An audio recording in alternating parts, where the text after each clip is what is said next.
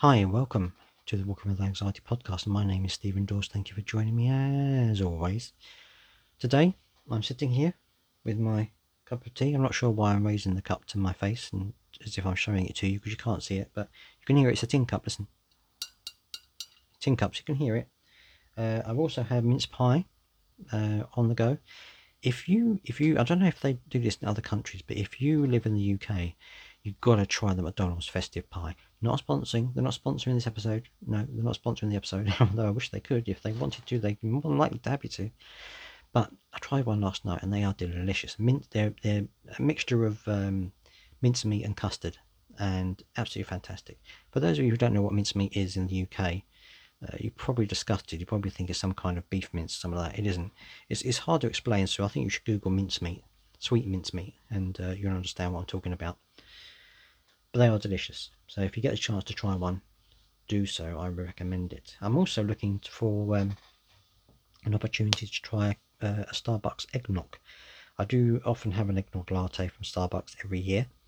Haven't had one yet this year, but I normally have one a year, so that's going to be happening soon, hopefully as well. I think.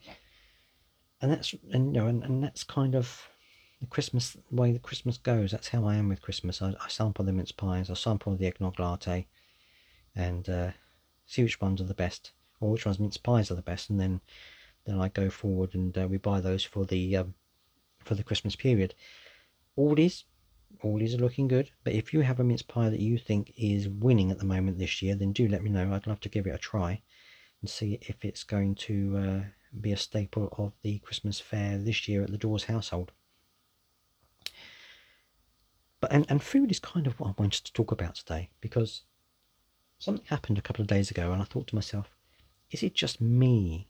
Is this a quirk of my personality, or is this something that a lot of other people think about?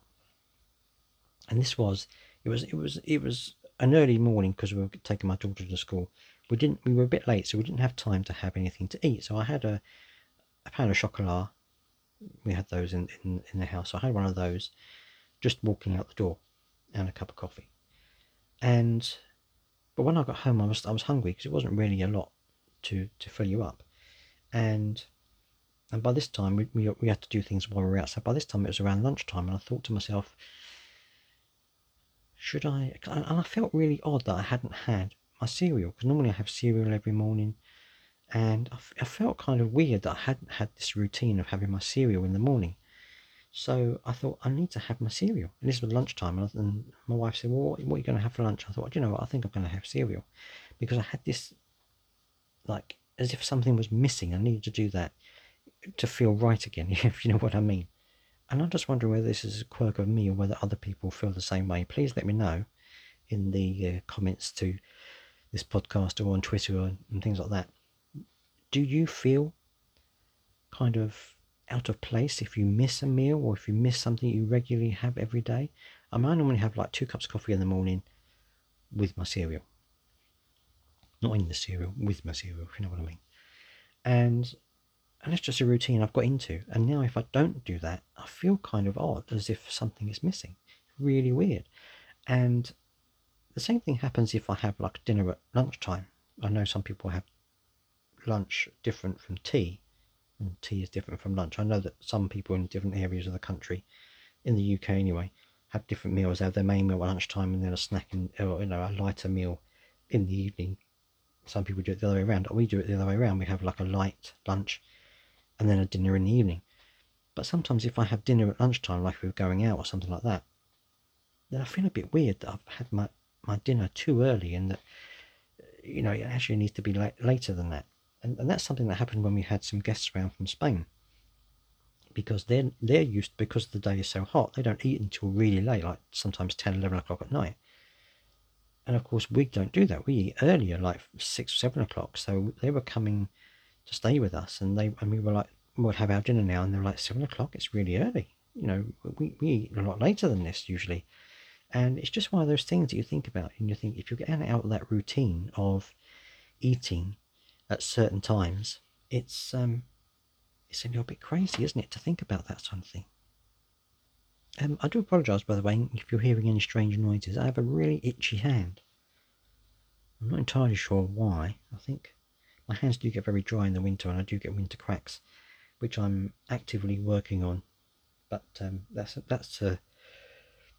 think that's a subject for another episode, because otherwise it's going to take too long to get into all the ins and outs and things of that. Anyway, but yeah, the food kind of thing is really weird for me. I don't understand why I'm like that, but it just seems to be the way that it is with me. I don't know. It's like if I don't have tea, if I don't have coffee in the morning, if I have a cup of tea, I feel as though I've missed out. And it's really weird, because there's nothing stopping me from having tea all day, coffee all day long if I want to, but I restrict it to just 2 in the morning because that's just my habit.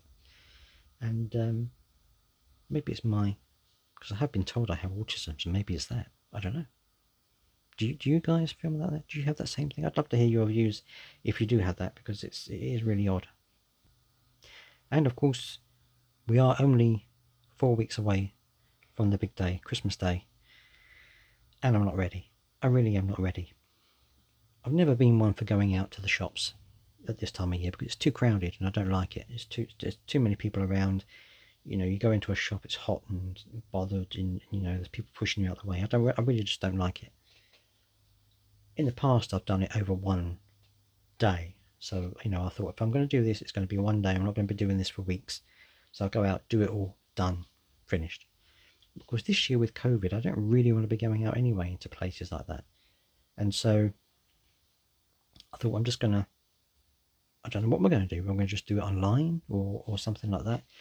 And it's one of those situations with my health anxiety. Obviously, with COVID, my health anxiety is off the scale anyway. But with Christmas as well, it just seems to be magnified even more.